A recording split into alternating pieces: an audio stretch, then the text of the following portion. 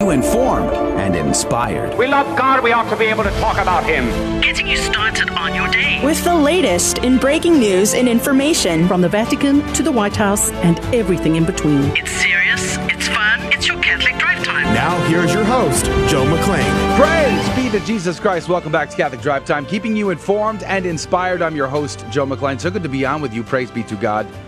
Good morning. It is Thursday, January the 13th, 2022.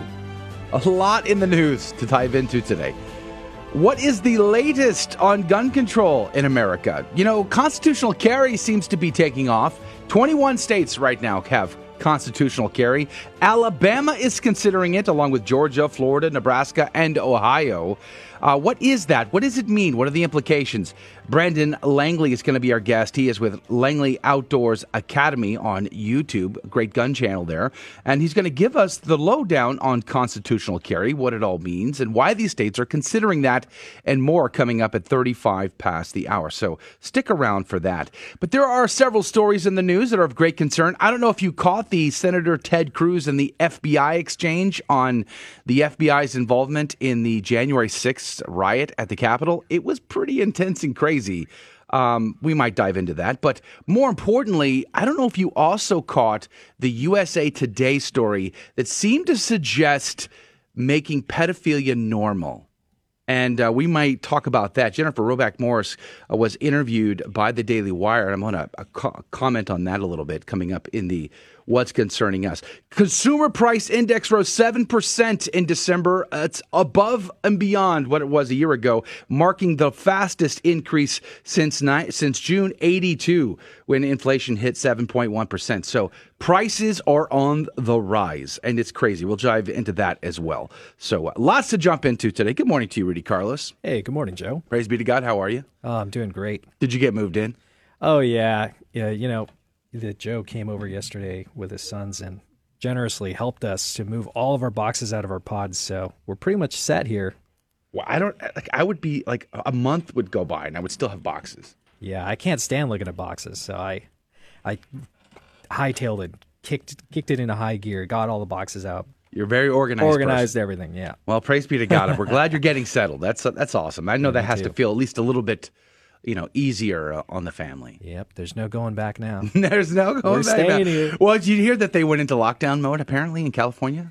Yeah, Sonoma County in California, which is crazy because, that really worked last time. So you think they've learned their lesson by now. Let's pray for them. Speaking of lockdowns, Adrian Fonseca is here on the ones and twos. Good morning to you, Adrian. Good morning. Praise be to God. It's good to be here. Praise be to God. In spite of it all. Despite of it all, it's good to be here. Despite California's locking down, it's good to be here. Yeah. Though, unfortunately, I guess California lockdowns don't affect me too much, but it's good for me. I'm fine. That's true. I don't know. The governor may want you locked down. Who knows? We'll see. That's all right. You might get more California refugees and not the good ones. There is quite a big of an exodus going on. I wonder what the stats actually are, though. I wonder if there's maybe a guest we could get on about that. That'd be kind of fascinating to me. How big of an exodus is it? Right. Is it as bad as the grocery store shelves? It's a ghost town. Is it as bad as the water reservoirs in California? I mean, speaking of ghost towns. All right, all kidding aside. Hey, if I mentioned the fact that some lucky Catholic radio listener is going to drive away in a brand new Mercedes come February, it could be you. The good news is we get to use all the proceeds to keep Catholic Radio going, alive and strong, and you could possibly win. All you need to do is get your tickets. You can find the rules, purchase tickets, all of that on our website. Just go to grnonline.com. Scroll down till you see the Mercedes picture. Click on that, and you'll find everything you need right there. So that's grnonline.com for all of that. Praise be to God. So breaking news coming up next, Saint of the Day, Gospel of the Day, and a lot more headed your way. But let's pray first. In the name of the Father, the Son, and the Holy Ghost. Amen. Remember, O most gracious Virgin Mary, that never was it known that anyone who fled to thy protection, implored thy help, or sought thine intercession was left unaided. Inspired by this confidence, I fly unto thee, O Virgin of Virgins, my Mother. To thee do I come, before thee I stand, sinful and sorrowful. O Mother of the Word incarnate, despise not my petitions, but in thy mercy hear and answer me. Amen. In the name of the Father, Son, and the Holy Ghost. And now your headlines with Rudy Carlos. Good morning. Thanks for tuning into Catholic Drive Time. I'm Rudy Carlos, and let's dive into the headline news for today. Breitbart reports in the midst of inflation, border crises, Biden's biggest concern is attacking voter ID. On Wednesday's broadcast of Fox News Channel's America Reports, House Minority Whip Representative Steve Scalise said that in the midst of all these crises, inflation, high gas prices, a border crisis, go down the list that families are facing, Joe Biden's top priority is getting rid of a picture ID and mandating same-day voter registration in every state of America, which opens the door, by everybody's account, to massive voter fraud. Why would he want to do that? Why is this his top priority? His top priority should be helping families who are struggling because of the failures of the Biden presidency. He added that getting rid of voter ID is not something voters are crying for, it's just some of the party bosses amongst the Democrats in Washington. Most people don't want this. They want Washington focused on their problems, like inflation, like high gas prices that Joe Biden created. And the Blaze reports, U.S. Department of Homeland Security announces Climate Change Professionals Program. The U.S. Department of Homeland Security has announced a Climate Change Professionals Program meant to recruit federal employees and recent graduates to assist DHS in its efforts to adjust to climate change and boost resilience, according to DHS. The Climate Change Professionals Program will be instrumental in helping the department adapt to our changing climate by providing hands-on experience and guidance to young professionals interested in climate adaptation and resilience, the DHS Secretary Alejandro Mayorkas said in a statement. This program will help the next generation of climate experts improve climate literacy through the department, and help us execute our climate action plan to remain mission resilient while reducing our impacts on the environment. The announcement comes even as the nation's southwest border continues to be inundated with illegal immigrants month after month. And Life News reports 27 abortion centers have closed in 2021. 1,456 abortion clinics have closed since 1991. And the AP reports anti-vaccine protesters tried to storm Bulgarian parliament. Protesters opposing COVID-19 restrictions in Bulgaria clashed Wednesday with police as they tried to storm the parliament in the capital of Sofia. A heavy police presence prevented protesters from entering the buildings, and some were detained. Several people, including police officers, were injured during the clashes. Eventually, the protesters were pushed back and the police cordoned off the building. The violence erupted at a protest rally against mask and vaccine mandates organized by a nationalist group that is fiercely opposing the Bulgarian government's anti-epidemic measures. The nearly 1,000 protesters who waved the national flags and sang patriotic songs remained at the square in front of the National Assembly, saying that they planned to stay there until their demands for abolishing the mandatory face masks and green vaccination status passes were met. And the Blaze reports California County bans large gatherings and asks residents to shelter in place to stop the spread of the Omicron variant. Those are your headline news this morning. God love you. The saint of the day is Blessed Yvette. She was born to a wealthy family in 1158, but not particularly religious family. She was close to the Bishop of Liege, and from an early age she tried to live a religious life from her home. Her father was a tax collector, and Yvette was forced into an arranged marriage at the age of 13 and had 3 children. One died while she was still an infant. Before she was widowed at the age of 18. She used the opportunity to retire to a virtually derelict leper hospital in Stat, close to Hue, on the heights of the river Meuse, to attend to the inmates and more fully follow her religious calling. She left her 2 sons in the care of their grandfather. 10 years later, she became an anchoress and was enclosed in a chapel called cell near the colony in a ceremony conducted by the abbot of Abbaye Notre-Dame de Orval. From there, she offered guidance to pilgrims who considered her a prophetess in the apostolic sense of having insight into the divine. She had the mystical gifts, including ability to read hearts and visions of distant events. She summoned priests and even the dean of the local church to her presence and confronted them about their behavior. Interesting. She was responsible for the conversion of her father and one of her 2 surviving sons. After a time, her power threatened the male clergy and the canons, and she was denounced and died on the 13th of January, 1228 in Hue, Belgium. Her son ended up becoming a monk and a priest and a saint. Blessed Yvette, pray for us. Praise be to God in all things. The gospel today comes to us from Mark chapter 1, verses 40 through 45. A leper came to him, and kneeling down begged him and said, "If you wish, you can make me clean." Moved with pity, he stretched out his hand, touched the leper, and said to him, "I do will it. Be made clean." The leprosy left him immediately, and he was made clean. Then, warning him sternly, he dismissed him at once. And then he said to him, "See that you tell no one anything, but go, show yourself to the priest, and offer for your cleansing what Moses prescribed. That will be proof for them." The man went away and began to publicize the whole matter. He spread the report abroad so that it was impossible for Jesus to enter a town openly. He remained outside in deserted places, and people kept coming to him from everywhere. The Gospel of the Lord. Praise to you, Lord Jesus Christ. I feel like we covered this passage not all that long ago, actually, maybe just like last week before, something like that. But St. Chrysostom said the reason why he touches the leper and did not confer health upon him by word alone was that it is said by Moses in the law that he who touches a leper shall be unclean till the evening. That is, that he might show that this uncleanness is a natural one, that the law was not laid down for him, but on account of mere men. Furthermore, he shows that he himself is the Lord of the law, and the reason why he touched the leper, though the touch was not necessary to the working of the cure, was to show that he gives health, not as a servant, but as the Lord. Close quote, St. Chrysostom. Pray for us. Praise be to God. I love that. He is the Lord of the law. The law. He is not subject to the law. He is the author of the law. And we should keep our perspectives very straight on that. The Ignatius Catholic Commentary today also kind of brought into this conversation several points of interest in regards to this contagion. The Ignatius Catholic Commentary makes it very clear that what can separate us from God? No, not even a contagion. Because ritual uncleanness was considered contagious under the Old Covenant, infecting everyone who came into contact with it. Lepers were isolated from society to keep those who were clean separated from those who were unclean.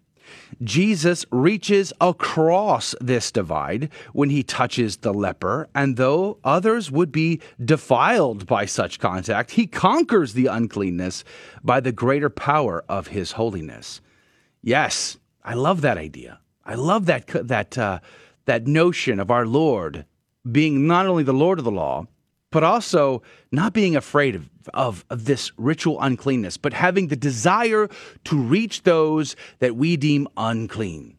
Think about that. In a day and an age where we have, people being denied the sacraments because of their vaccination status, let alone going to, restaurants and things like that. Well, this is a day and an age where we must look at passages like this and have supernatural faith. We must have that courage and trust in God. And I think our Lord is telling us that today. And also the Ignatius Catholic Commentary goes on to talk about the Messianic secret. And I always found this incredibly fascinating, right? Go and tell no one. Don't tell anybody. Why is that? Well, the Ignatius Catholic Commentary points out that this is a leading theme in Mark. Jesus frequently enjoined silence on demons and men to conceal his identity as the Messiah. Several considerations are here. Number one, Jesus wanted to avoid a sensationalist reputation of being no more than a wonder worker. Publicizing his deeds by word of mouth comes with the danger that rumors will begin to disconnect his miracles from his saving message. Number two, he wanted to sidestep popular expectations that the Messiah would be a political and military leader. And number three, he did not wish to ignite the wrath of his enemies before the appointed time of his passion. He knew it was coming. Jesus knew who he was, and he knew whose he was, and he knew what his mission was. It's our job to know the same things. We know we belong to the Lord. We know we are his children. We are in the body of Christ. And we should see this world not through the lens of the world of flesh and the devil, but through supernatural and courageous faith. There is much at stake in the world today. Let us be faithful. Let us be courageous. Amen? We'll be right back. Coming up next is the What's Concerning Us. We'll see you then.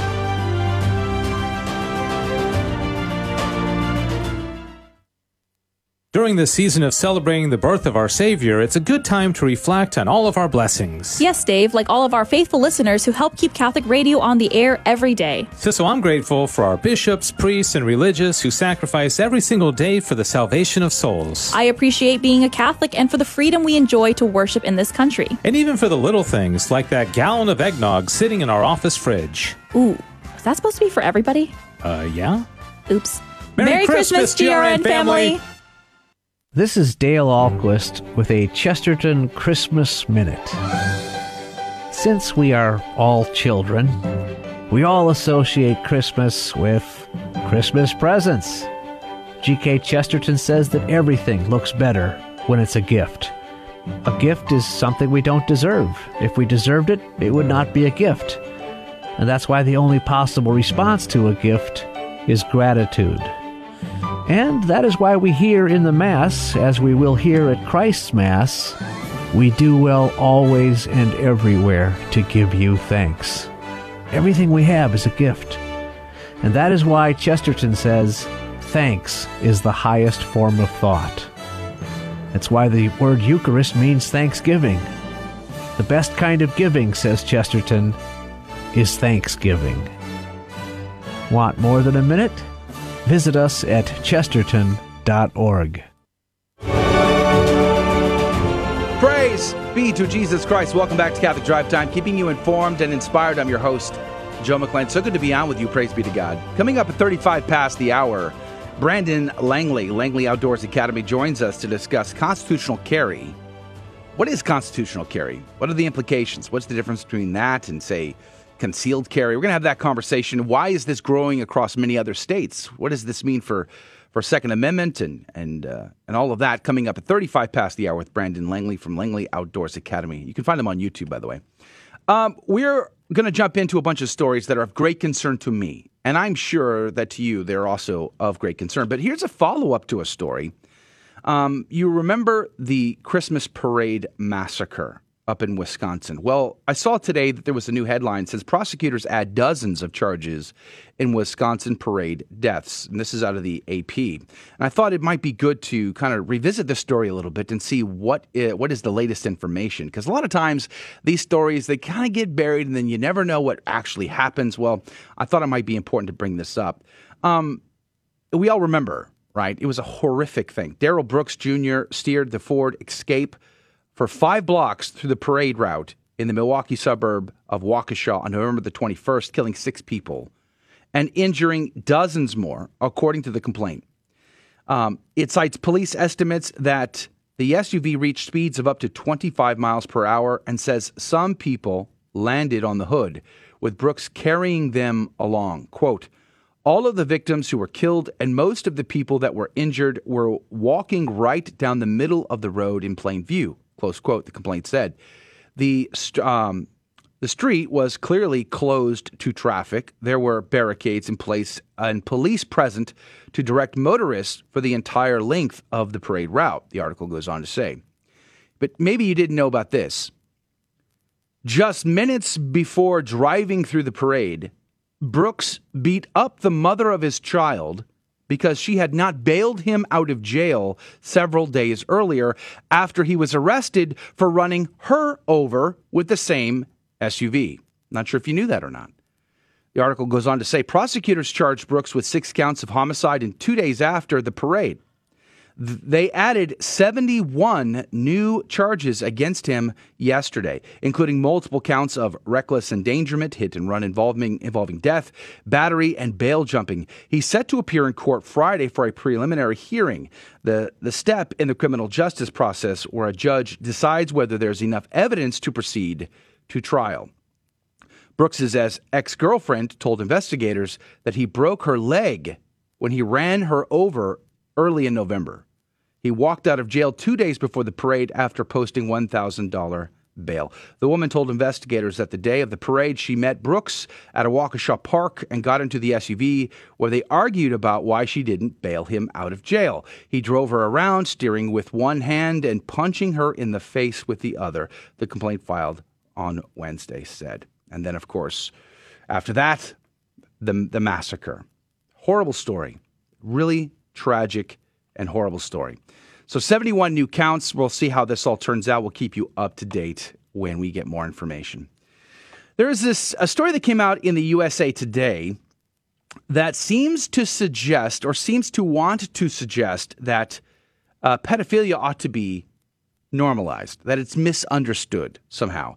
And the Daily Wire interviewed Dr. Roback Morris of the Ruth Institute about this. And so I wanted to read a little bit of that article for you. But here's the headline out of the Daily Wire. USA Today, pedophilia is merely inappropriate among the most misunderstood conditions in America. Now, what really caught my attention about this particular story, before I jump into it a little bit, is we all know about the sex scandals in the church. They've been plaguing us now for the last 20 plus years and more, obviously. Some of these stories, some of these cases and these crimes go back decades. But, I mean, the news cycle is, 20 years old. I remember 2001. I was living in New England when the story broke about the Boston sex scandal.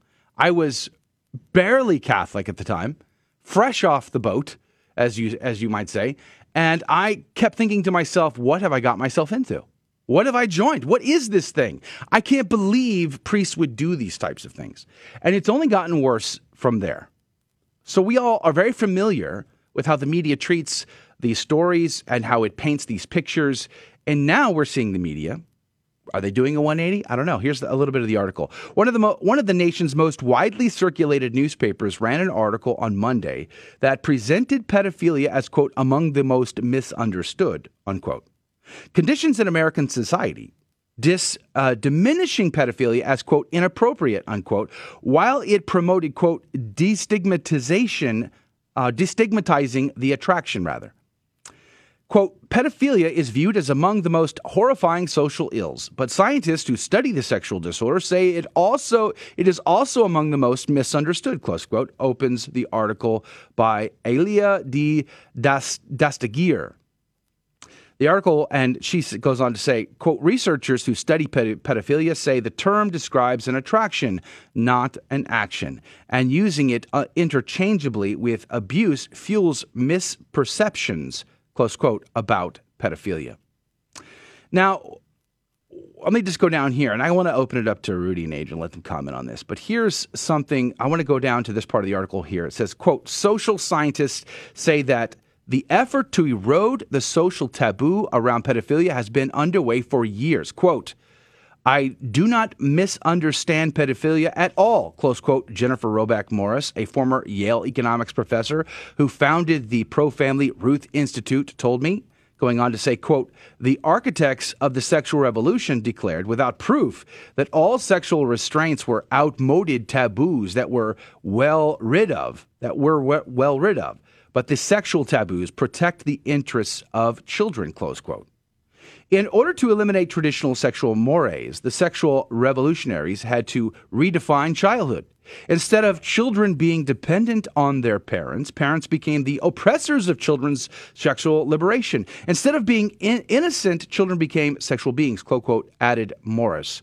Going on to say, quote, in this way, pedophilia has been baked into the sexual revolution from the very beginning, close quote. Now, there's a lot more to this article, and you can find it linked up at Daily Wire. Like I said, the headline reads, USA Today, pedophilia is merely inappropriate among the most misunderstood conditions in America. Now, I want to open it up. Rudy, when was the first time you were aware of any pedophilia cases within the church? Like, do you remember that moment? I don't actually. That's a funny thing that you should ask that, because I don't remember. However, I guess I would say it started around the McCarrick scandal. It started to the summer of 2018. It started to become really aware in the forefront of my mind. Yeah. Because you would hear stories here and there, but like before you that, never knew how deep it was. You know. and to hear of all the different survivors and stuff that were going on. Actually, I want to take it back. I started becoming aware of it when people started telling me, well, why is the church, it was around 2012 when I was really getting into Catholicism again, and people were asking me, well, why are you joining this church again? Yeah. That is so full of pedophiles. Every priest is a pedophile. Yeah, especially if you're like the only Catholic in your circles. Yeah. And they're all asking you, why do you belong to this crazy church? Right. So, I mean, look at, they put out a movie about the Boston sex scandal. That's right. Right? They made him a whole movie. Spotlight. I think it won awards, if I'm not mistaken. Yeah, I think it's Spotlight for sure. So they had no issue using the media to slam the Catholic Church for every single one of its pedophilia cases.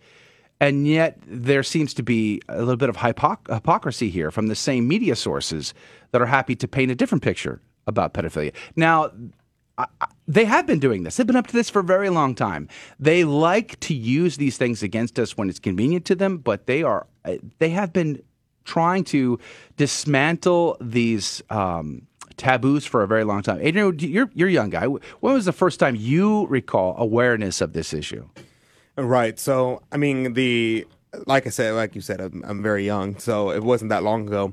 But in college, I remember whenever the scandal broke with McCarrick, I had not really ever heard of pedophilia cases except from anti-Catholics throwing out, well, there's a bunch of pedophiles in the priesthood.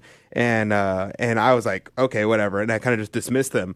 And it wasn't until the whole scandal with McCarrick broke out and I saw the movie, the Spotlight, and the people were talking about it. I was furious. I couldn't even articulate how angry I was whenever all this broke out. It was a whole ordeal and it's a whole conversation to have. But this whole movement right here, what's forgotten is that there is a link between homosexuality and pedophilia. Yeah. And people refuse to accept it, and they try to cover it up. And that's one of the things that made me angry during the whole report with the Cardinal McCarrick report and all the investigation that was happening. They were saying, oh, well, this is not a homosexual problem. This is a pedophilia problem. Oh, but I remember problem there were some bishops that stood up and said, well, in some of these cases, there's consenting adults, like as if that makes it okay. Right, but more to the point about pedophilia, though, there is a direct link between these two things. They were saying that almost all of the pedophilic cases were with boys, and a lot of them were post-pubescent, meaning it was not exactly. It was not simply pederast, but it was also with ones that have already gone through puberty, and therefore it's homosexual and not simply pederast. It's both. And that's one of the things that they try to cover up because they don't want to have these things. And the logical conclusion to the transgender movement and the homosexual movement is a normalization of pedophilia. That is the goal. That is why they have drag queen story hours. That is why they're trying to normalize drag queens at story times, at having events, having drag queen Christmases, things like this. They're trying to normalize it. They want your kids to go to these things. And this is why we have to protect our children. To protect our children, but also fight and protest these things when it happens. Rudy. I totally agree with you. And I'm thinking now of something that I have witnessed in my lifetime is the normalization of so many different degenerate, conditions, or, to be nicer, mental disorders. Like, for example, you talked about homosexuality. That has become completely normalized in our culture today. And pedophilia it's starting to become normalized in our culture today. We're seeing it, right before our eyes. Do you remember the movie that came out on Netflix with the young girl? Sweeties or Cuties, something like that. It was horrible. I canceled Netflix right after that. Yeah, it's insane. I'm done. Not that I'd have to cancel the entire world to try to truly get away from it all. Right. It's impossible to truly rid yourself of all of these connections. But I couldn't do Netflix after that. It was just too much. But as a parent, one of my grandkids turned 2 yesterday, and protecting my kids has been the mission of my wife and I. Protecting them from the crazy, giving them an opportunity to play, to be innocent, to not have the pressures of their peer groups and society around them. Forcing these perverted ideas into their heads and trying to pretend as though they're normal. The peer pressure that our kids face is so enormous. And it is definitely one of the biggest issues our kids are going to have to deal with. And if we pretend as though these things are right and normal, we are doing a disservice and a damage to our children. Call me a helicopter parent all you wish. I will not regret this on my deathbed. I promise you that. Amen. It's a terrible story. Let's pray. Let's pray for the innocence of children everywhere and for parents to have the ability to protect them against it. We're going to go to a break. We're going to come back. Breaking news and stories. Rudy Carlos is coming up next. Plus, we're going to have our guest on, Brandon Langley from Langley Outdoors Academy, to talk about constitutional carry and gun rights. That's coming up next. Don't go anywhere.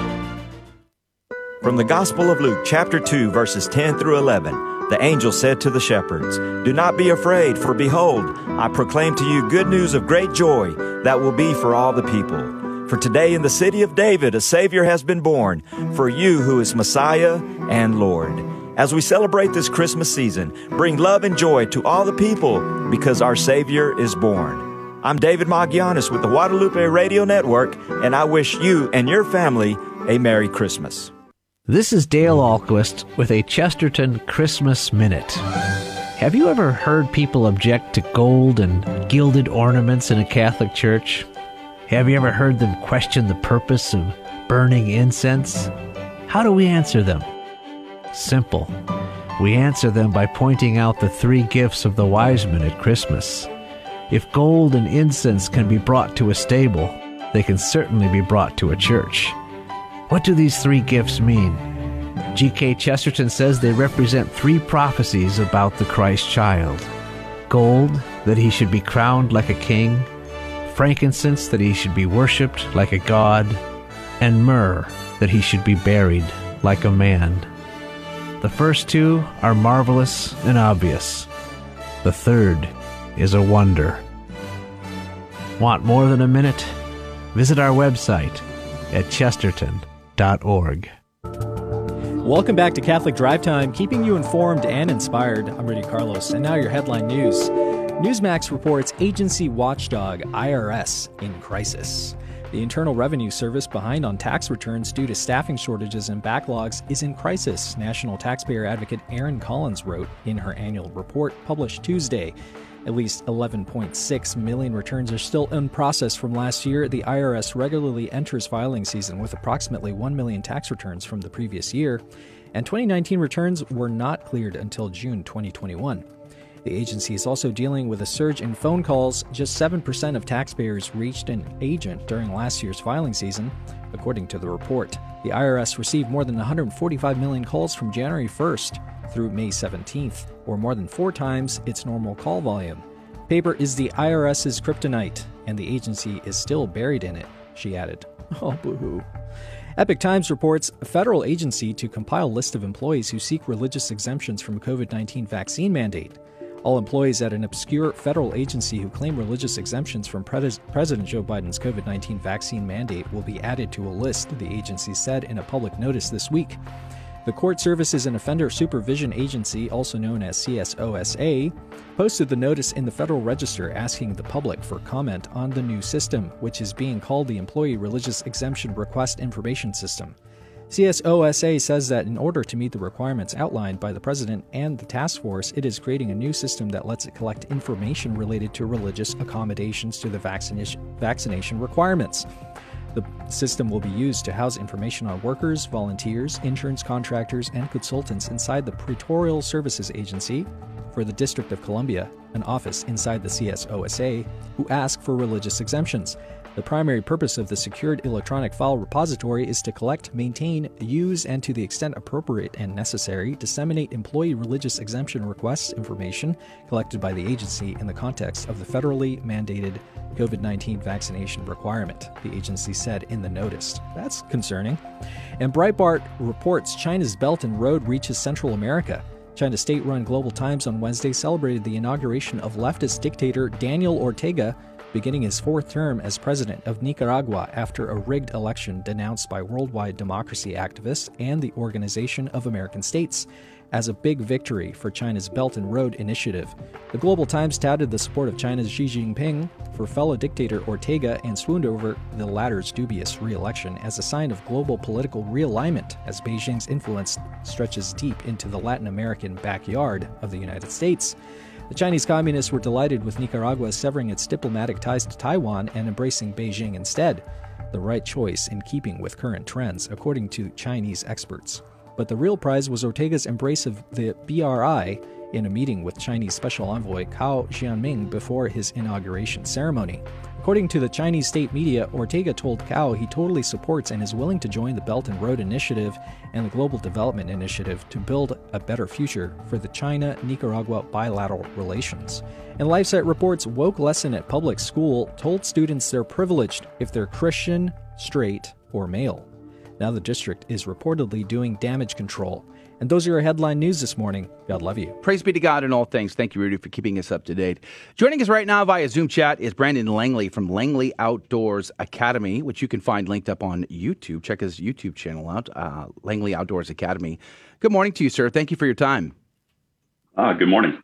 Praise be to God. We're glad to have you on board. Now, constitutional carry is a story that came out a couple of days ago, and I think that gun rights and gun laws have kind of gone under the radar because there's a lot of big news in the cycle these days, and a lot of people have been distracted by that. So I thought it might be a good time to catch up on what is the status of gun regulation in America today. And do I see this story out of Breitbart that's suggesting constitutional carry is now growing, 21 states now, and growing to a bunch of others. So we thought we'd invite you on. Maybe you can tell us what is the latest information. But let's start with, can you tell us, define some terms, what is constitutional carry? Well, essentially, constitutional carry is the idea that the government is mandated to allow you to do these things through the Constitution, right? So if you've got the idea of, hey, I have a firearms right, I have the right to defend myself via that firearms right, is it really up to the government to tell me if I can or cannot utilize that right? So you have, excuse me, you have a bunch of states, especially the leftward leaning states around gun control specifically, where they will come in and they'll say, yes, you have that constitution right, but we'll let you know when you can use it, how you can use it, and if you can use it, right? It's a debate between may issue and shall issue, right? So in the right-leaning states, the shall issue is basically a mandate from that state saying, no, you're going to do this. It's just a matter of time. On the may issue, like New York, California, you're at a point where the state decides if you're going to. A lot of the cases in that area, like the New York Supreme Court case that's going through right now, it's all around, I might give it to you if you prove that you need it. And the whole point really boils down to, is the state in the place where they can tell me if I do or do not need a constitutionally guaranteed right. That's the political side. The practical side every day is you can carry your firearm without a piece of paper from the government allowing you to. That's the idea. That's where you hear permitless carry. That's why you hear a lot of the arguments that we have. Now, I'm right now currently sitting in the state of Texas, the great state of Texas, and we adopted constitutional carry in 2021.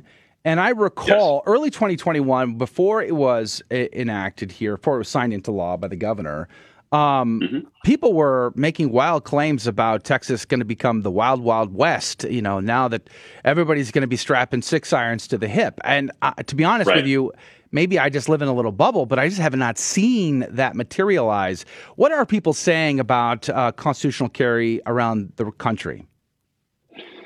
So from what I'm seeing around the country, because obviously on my YouTube channel, there's not like a defined area, right? So you've got people from all the way in California with extreme gun control, then all the way to Texas, all the way up to Maine. Like, people are really jumping in this conversation. And honestly, it's a lot of movement in the forward direction for constitution carry. Okay. So if you look at the legislatures across the nation, a lot of them are moving in the direction. As you mentioned earlier on, there's 21 states that already do this. A bunch were added last year. And then you mentioned Texas was one of them. And this year, you're slated to see 6 more potentially go that same way. So you could be sitting at 27 nationwide before the midterm elections. And so, obviously, that's a dramatic increase. If you include Tennessee from last year, Texas, Missouri, like a lot of the states that really kind of initiated this.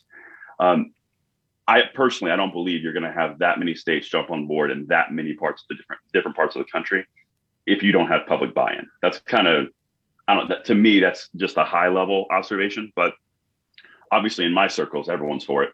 I mean, but I'm completely honest. I'm completely biased on it. So I'll tell you that. I'm sure you are. Right now, I think Alabama, Georgia, Florida, Nebraska, and Ohio are all considering it right now. I'm surprised Alabama hasn't already done that, to be honest with you. But they're on the docket now, considering that.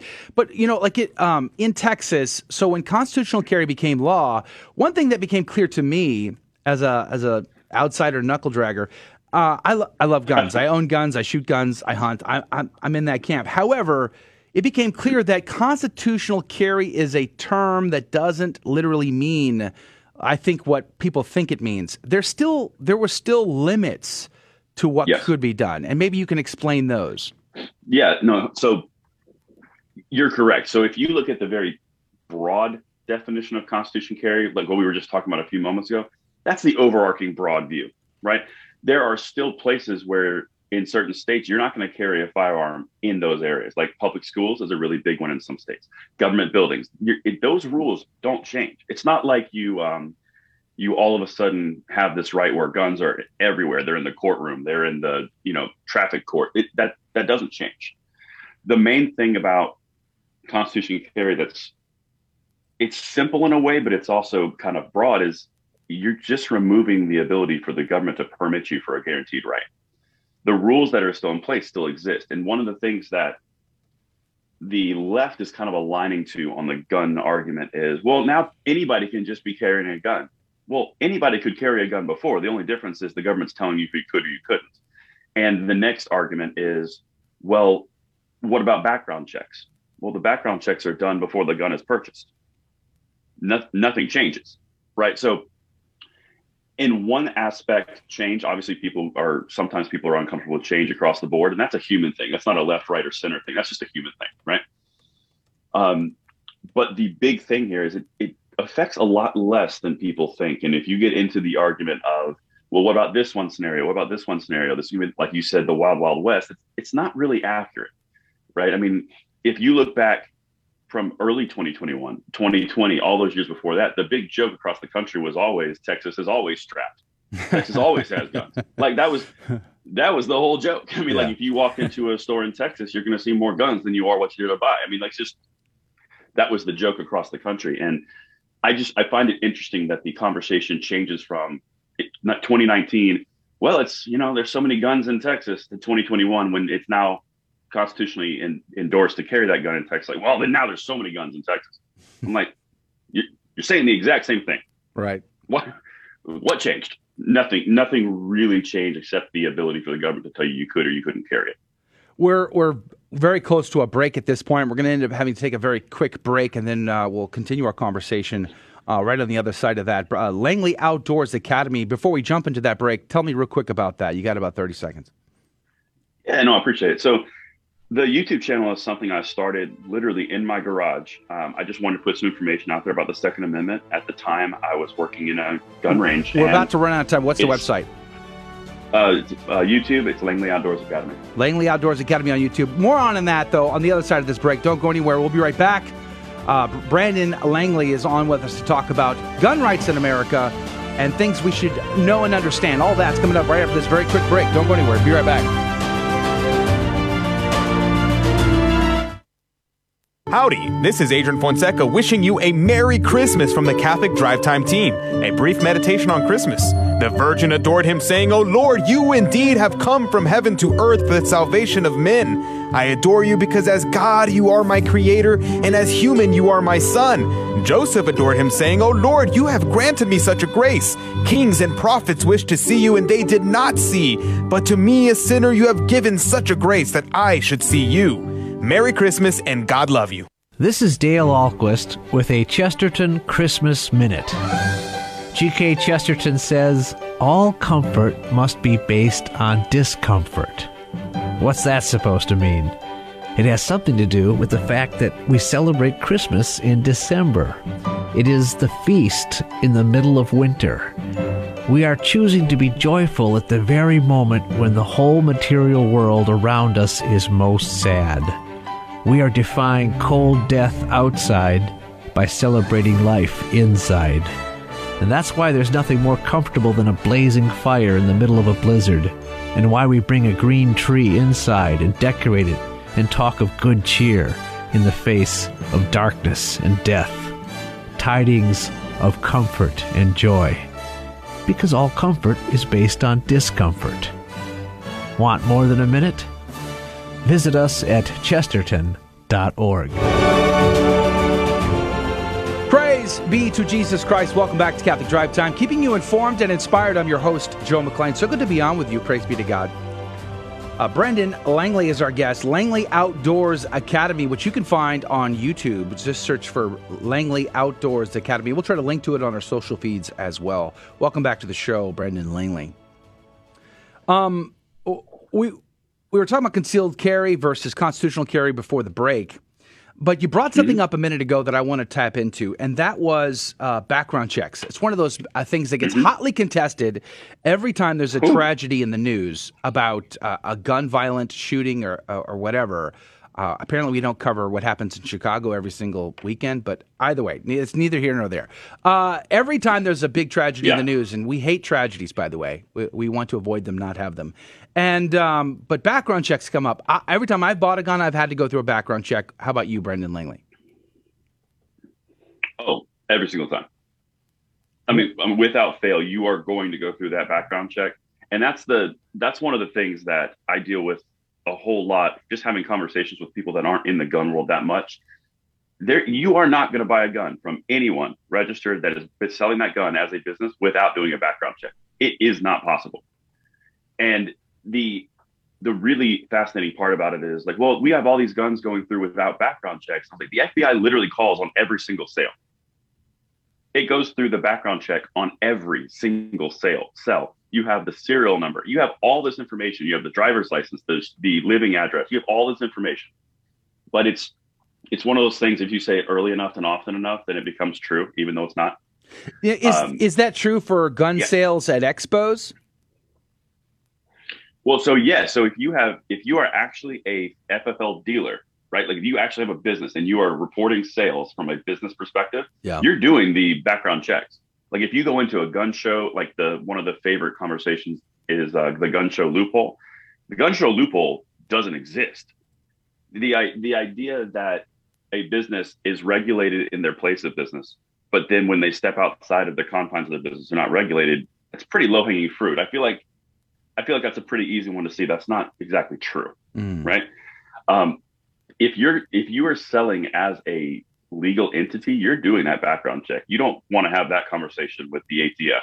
Trust me, you don't want that one. Speaking of ATF, didn't we see an article, a report that came out maybe a couple months back that these dealers were closing down and shipping their records off to the ATF, and the ATF is now digitizing them? Well, so yes, there was a report of that. So here's where you kind of get into a very interesting, sticky situation. And this part is where I personally find it very fascinating. I'm sure they did ship all of that information to the ATF. The ATF already had a copy of that. The big problem is actually not, does the ATF or the DOJ know that those guns existed? The big problem is how long they're kept and are they digitized? Because if they're digitized, that's a federal registry. And there's actually laws that prohibit the ability to digitize all that information. And I did a report, probably about 10 to 11 months ago, all around the fact that the ATF was actually complaining that the floor was giving way because of the weight of the paper. Wow. And they have all of these off-site storage facilities.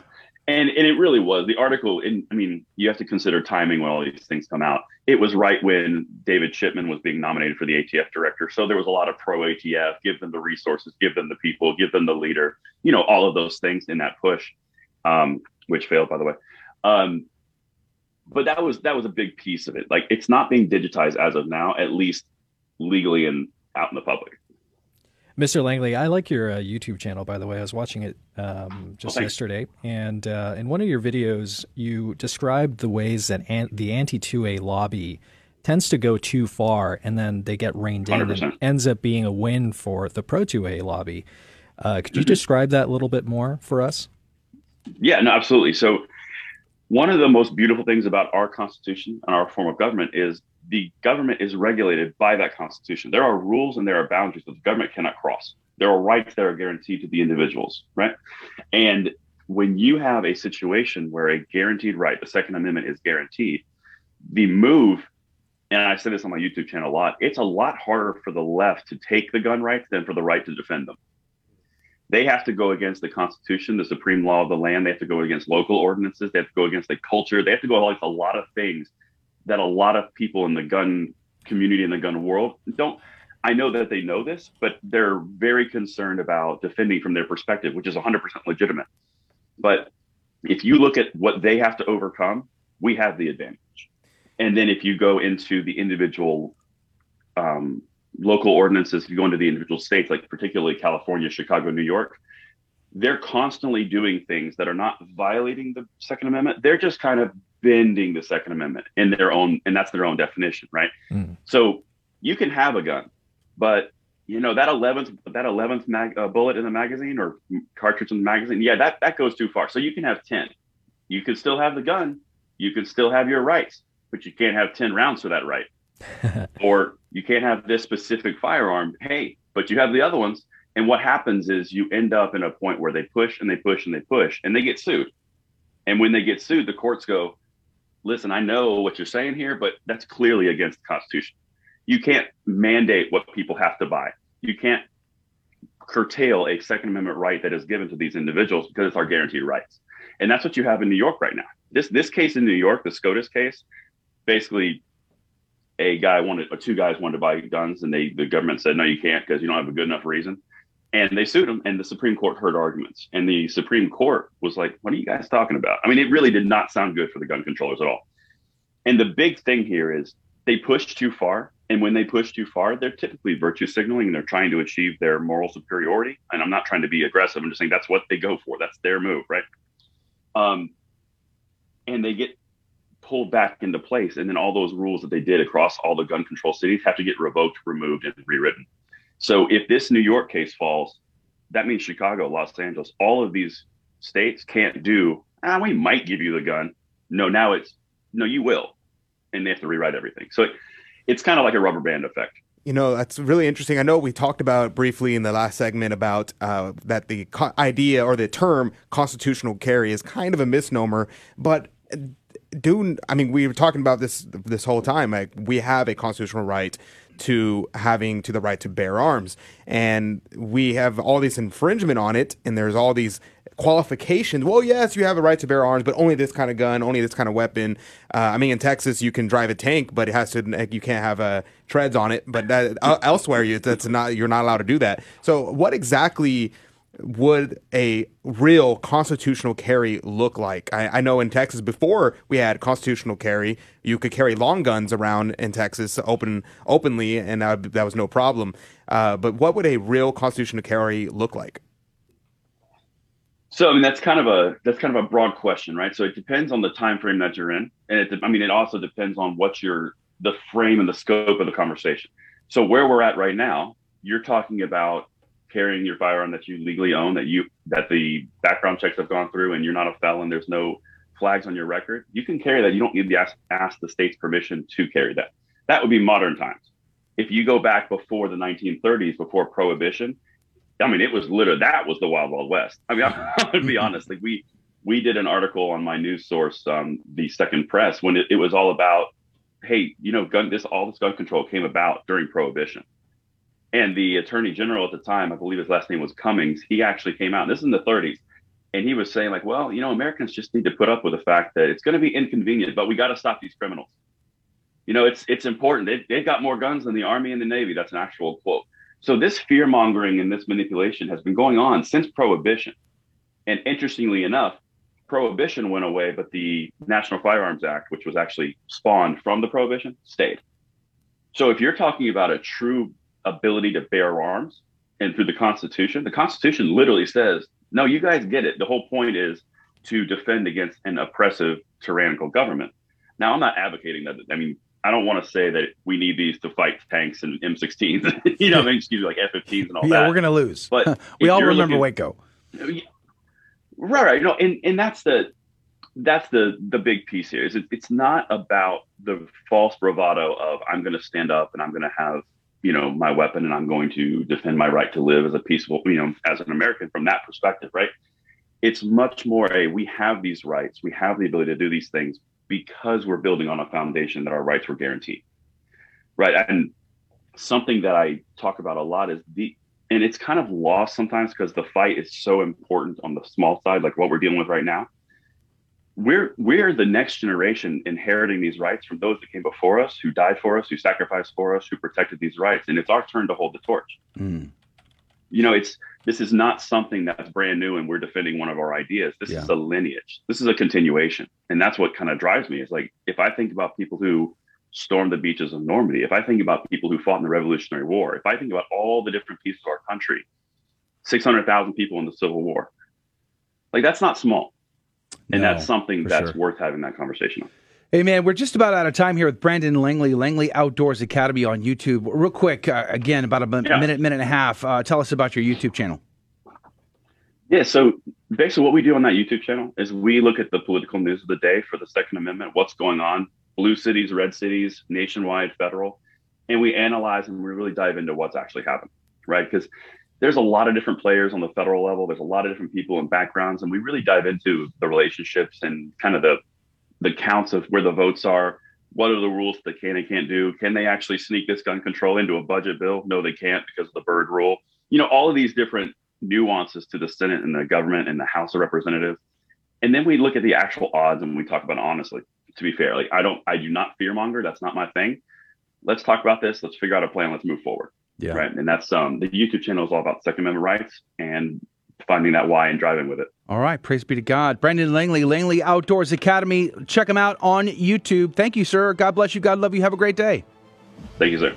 All right, that is going to do it for hour number 1 of Catholic Drive Time. Praise be to God. Thank you for joining us for that. If you can and are able, join us for the second hour. We love to have you.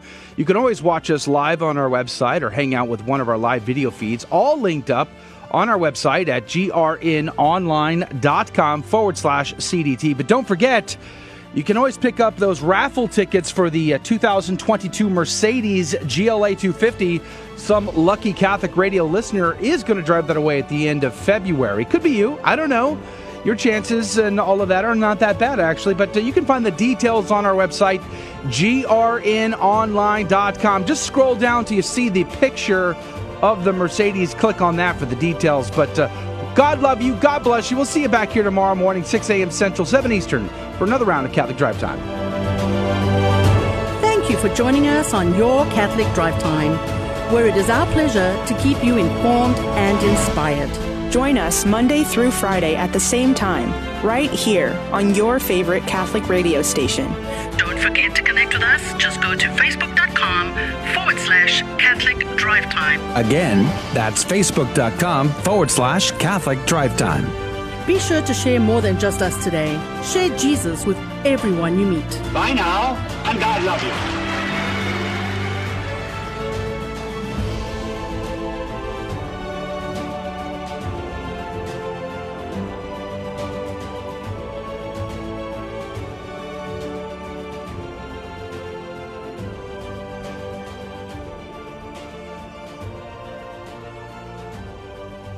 Hi, this is Len Oswald, president of the Guadalupe Radio Network. My wife Joanne and I would like to wish all of our GRN listeners and their families a very blessed Christmas and a Happy New Year.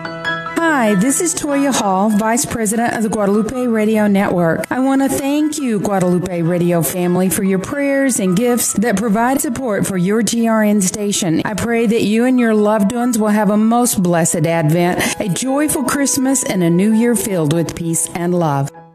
This is Dale Ahlquist with a Chesterton Christmas Minute. G.K. Chesterton says that it's become a bad habit in our society to celebrate Christmas before it comes. We've forgotten the glory of anticipation. The presents should not be opened until Christmas. That, of course, is part of the excitement. And while we know the gifts are coming, Chesterton reminds us that the best kind of gift is the surprise gift. And if we have the right perspective, we should look at everything as a gift and every gift as a surprise gift. We are happy to wake up on Christmas morning and find gifts in our stockings, but the best gift we could ever find in our stockings is our own 2 legs. Want more than a minute? Visit our website, chesterton.org. From St. Luke's Gospel, the angel said to her, "The Holy Spirit will come upon you, and the power of the Most High will overshadow you. Therefore, the child to be born will be called Holy, the Son of God. And behold, Elizabeth, this is the 6th month for her, who was called barren, for nothing will be impossible for God." As we celebrate Christmas, let's bring impossible measures of joy and love to all. I'm Joseph Schuler with Guadalupe Radio Network, and I wish you a happy and holy Christmas.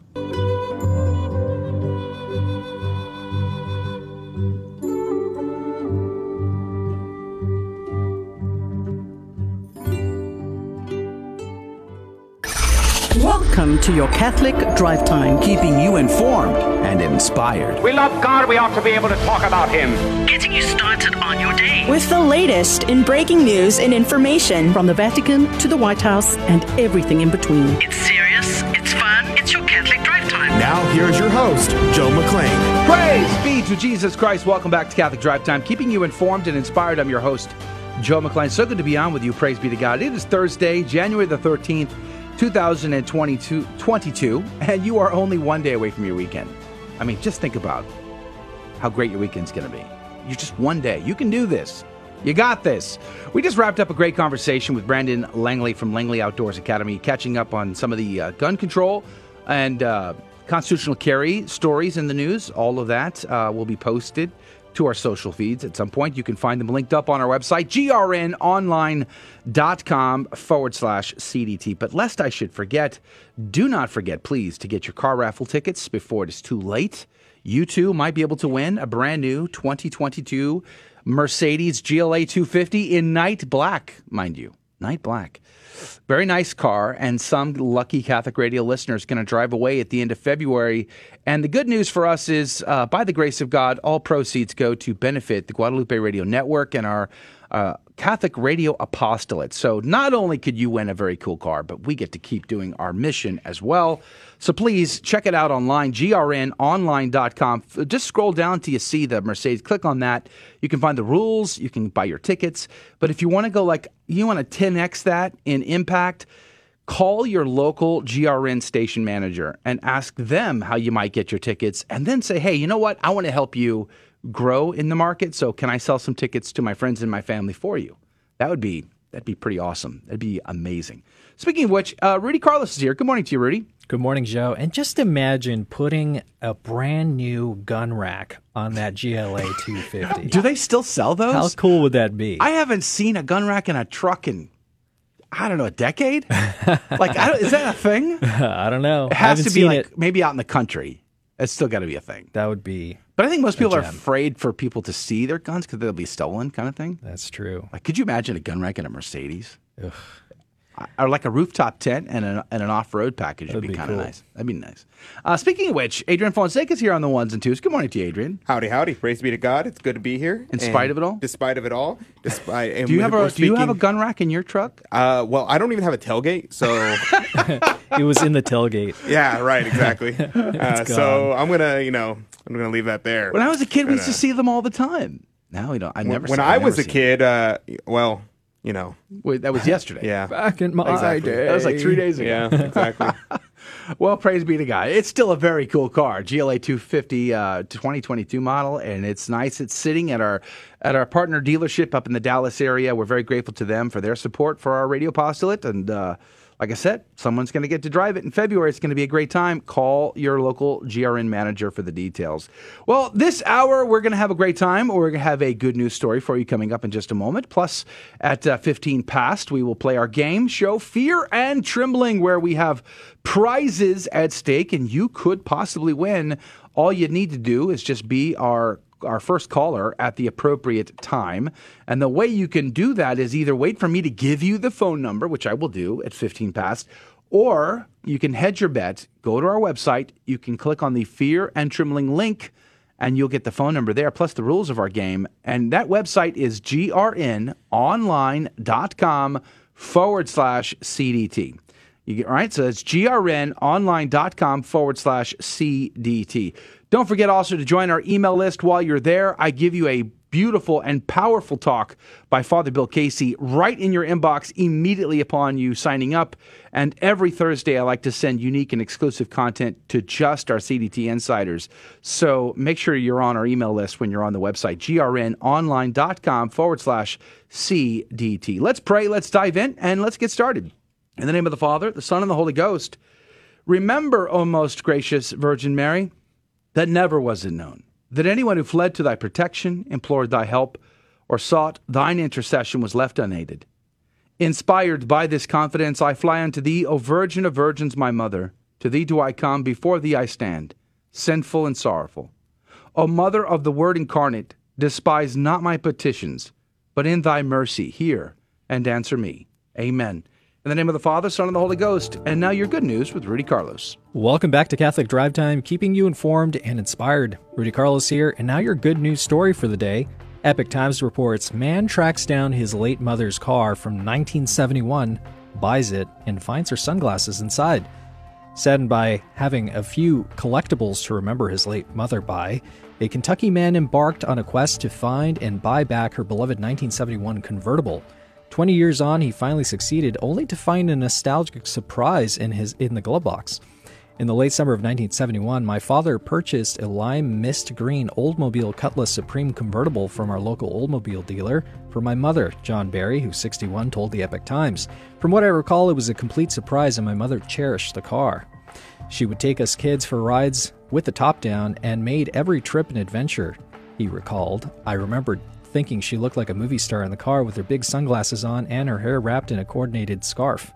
When John's mother Janice suddenly died in 1975, her husband Lothrop kept the car. However, a few years later in the 80s, he sold the car to a local General Motors executive as a collector's item. A decade later, John began thinking a lot about the car. With only photos and recordings of his mother, who was a very talented singer, as keepsakes, he decided to track down the owner.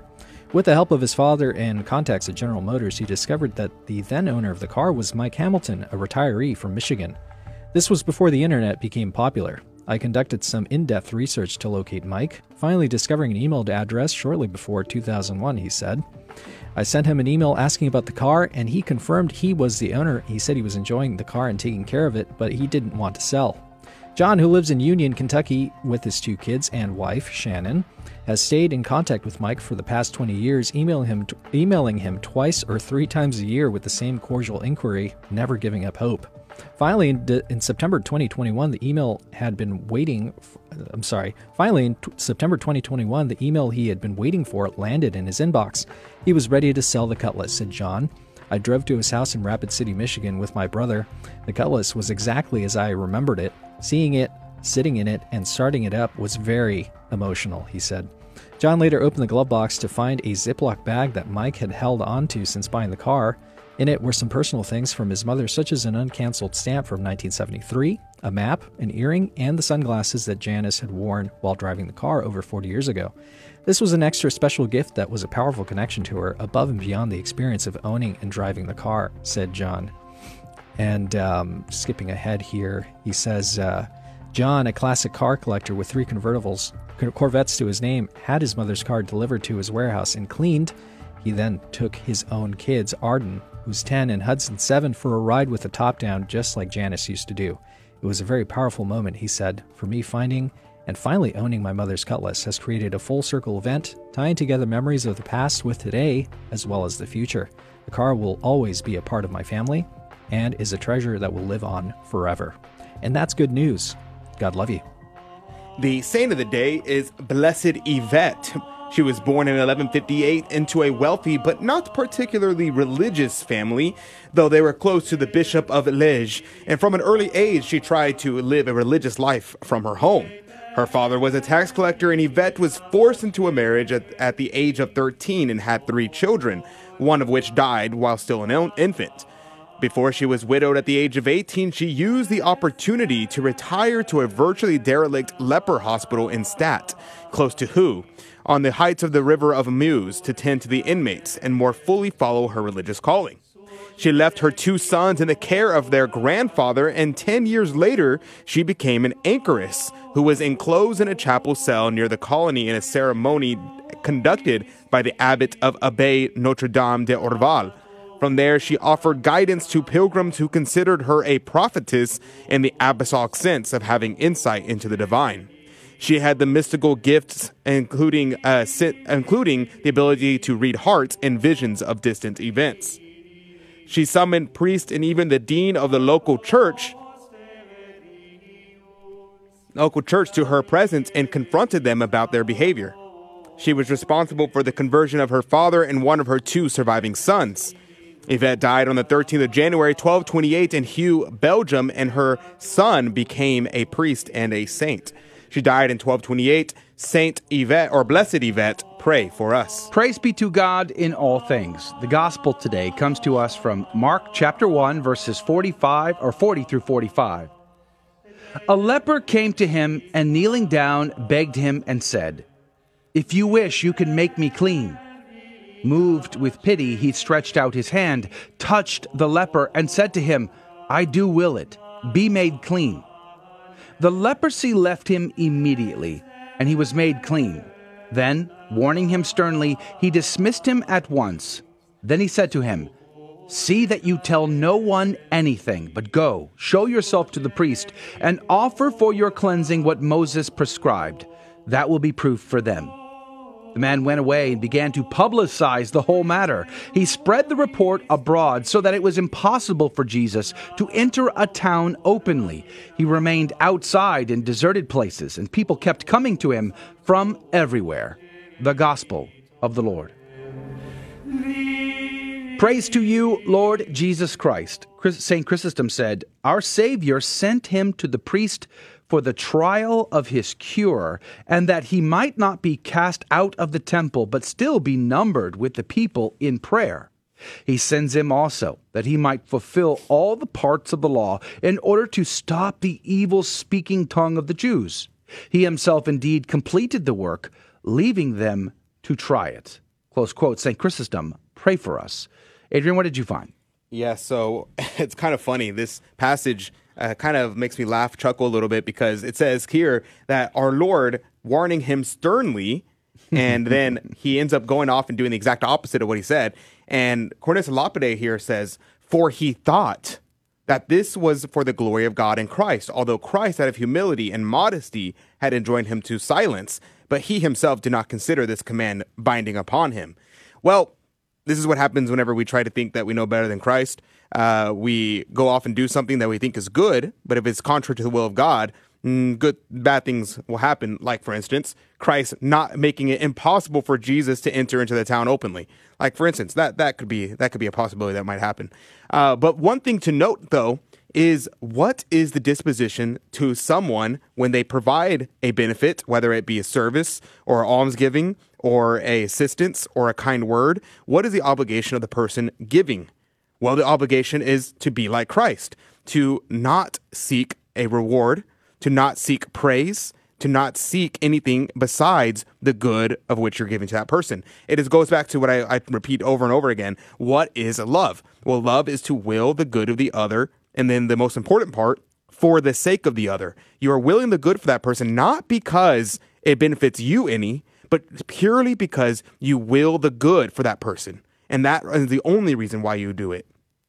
Then the second part becomes, what is the obligation of the person that receives grace, that receives almsgiving, that receives a benefit? Well, it is gratitude. It is gratitude and it is praise for the person. So despite the fact that the person does not want praise, does not seek reward, it is still an obligation of the one that receives it to desire to give it. And so that's the lesson that our Lord gives us in this passage, and in other passages he gives it in a more clear manner, but here we have it there. And so then he goes on and says, Cornelius Lapide says, so that he could not openly go into the city without feeling his modesty hurt by the honor and applause of the people, or could not may mean would not, for so could it is often put for would, as Nazarene shows by many examples. Now, what does that mean? Well, our Lord is, so Cornelius Lapide is saying our Lord here, it's not that he was unable, like physically, to make it into the town, but he was unable morally because he did not seek the applause of man. Now, this also goes into what we have at the Holy Sacrifice of the Mass. Is it appropriate to break out into applause at Mass? Well, our Lord here clearly states that he does not desire applause whenever he enters a city. So how much more should we not, just as Benedict said, applaud the servant in the master's house? And I think we'll leave it at that for today. All right. Praise be to God. It is time to play our game, Fear and Trembling. So an opportunity for you to get in on the prize for the drawing that'll happen tomorrow is nigh upon you. All you need to do is make a phone call, be our first caller, and you get to be our contestant. It's super easy and a lot of fun. That phone number is 877-757-9424. 877-757-9424. Call now, 877-757-9424. That's 877-757-9424. Call now. We'll be right back. Fear and Trembling is up next. We all know children have a natural innocence and a sense of wonder. Yet our world is full of distractions that can pull families in the wrong direction. But with the help of God and a church family, your children can grow in the security of faith, hope, and love. Weekly Mass provides that critical faith foundation needed in life. So if your family hasn't been to Mass in a while, we'd like to invite you home. Discover more at CatholicsComeHome.org. Protestants like to use James 2:10-11 against the Catholic doctrine of mortal and venial sin, because James says, whoever keeps the whole law but fails in one point has become guilty of all of it. But James can't be denying the doctrine of mortal and venial sin, because in 1:15 he affirms it, saying that sin in its beginning stages doesn't bring death, venial sin, whereas it does in its more mature stages, mortal sin. The point James is making in James 2:10-11 is that we must keep all the commandments in order to avoid incurring the guilt of transgressing the law. We can't say to the Lord on Judgment Day, Lord, I only broke one commandment but kept the other 9. So James 2:10-11 is simply a misfire in trying to take down the Catholic belief of mortal and venial sin. I'm Carlo Broussard with the ready reason for Catholic Answers, Catholic.com. For 2,000 years, we've helped the poor and comforted the sick. We've educated generations of children, developed the scientific method and college system. We support marriage and human life. Guided by the Holy Spirit, we compiled the Bible. We are the Catholic Church, with over 1 billion in our family, sharing in the fullness of Christian faith in the church started by Jesus. If you've been away, visit CatholicsComeHome.org today. Welcome home. Welcome to another round of Fear and Trembling, the Catholic trivia game show that helps you work out your salvation by the seat of your pants. It's a 50-50 chance and prizes are involved. Avoid the weeping and gnashing of teeth. Call now to take your shot. 877-757-9424. And now, your host, Joe McClain. Praise be to Jesus Christ. Welcome back to Catholic Drive Time and Fear and Trembling, the Catholic Trivia Game Show where we have a secret and hidden agenda. So please do me a favor. Do not share with anybody what I'm about to tell you. You got to keep this just between us. But there are a number of things that we like to do on the program that are of sort of secret and hidden agenda like. But what we need is a call. We had a call on, but Adrian just hung up on them. So please call back if you can at 877-757-9424. Thanks, Adrian. You're the best. 877-757-9424. Number one, we like to teach the faith. So we look for teachable moments in the questions where you might learn something new about the Catholic faith that you didn't know before. And praise be to God, that's always a good thing, right? And then number two, we like to have a laugh. We like to have fun. And our callers are amazing. And they laugh with us and joke with us. And we enjoy that quite a bit. And then, of course, we give out prizes, which makes it a winner for everyone involved. Praise be to God. So here's the deal. If you're new here, I have 3 Catholic trivia questions in front of me, but I do not ask the caller the questions. They don't need to know. They could not know a single correct answer and still win the game. And the reason is because instead of asking them, I will ask Rudy and I will ask Adrian, one of which will be correct and the other will be wrong. So the caller will then have 15 seconds on the clock to make a decision. Whom do they trust more? And then every right answer goes into the coffee cup of Divine Providence to win this week's prize. Rudy, what could they win? The sponsor of our game show this week is, Holy Face Shop. Holy Face Shop is a small business and Catholic apostolate in Greenville, Texas, which creates hand-poured 100% beeswax candles and gifts in a wide variety of shapes and sizes. All of the work is done by the owner, a Catholic mom who has homeschooled her children for over 25 years. Shop prices are intended to be affordable as possible, and thus the shop is an apostolate. She ships worldwide. Check out Holy Face Shop on Etsy or email holyfaceshop@gmail.com for custom orders. Our winner this week will receive a beeswax candle in the likeness of Our Lady of Fatima. Support the shop by purchasing some beeswax candles and get them blessed at a Latin Mass parish on February 2nd, which happens to be a Wednesday, the Feast of the Presentation of the Lord, a.k.a. Candlemas. Praise be to God. All right, well, we are very grateful to Holy Face Shop for your generous donation and allowing us to give out cool prizes to our audience. We love to do that. So thank you, Holy Face Shop, for doing that.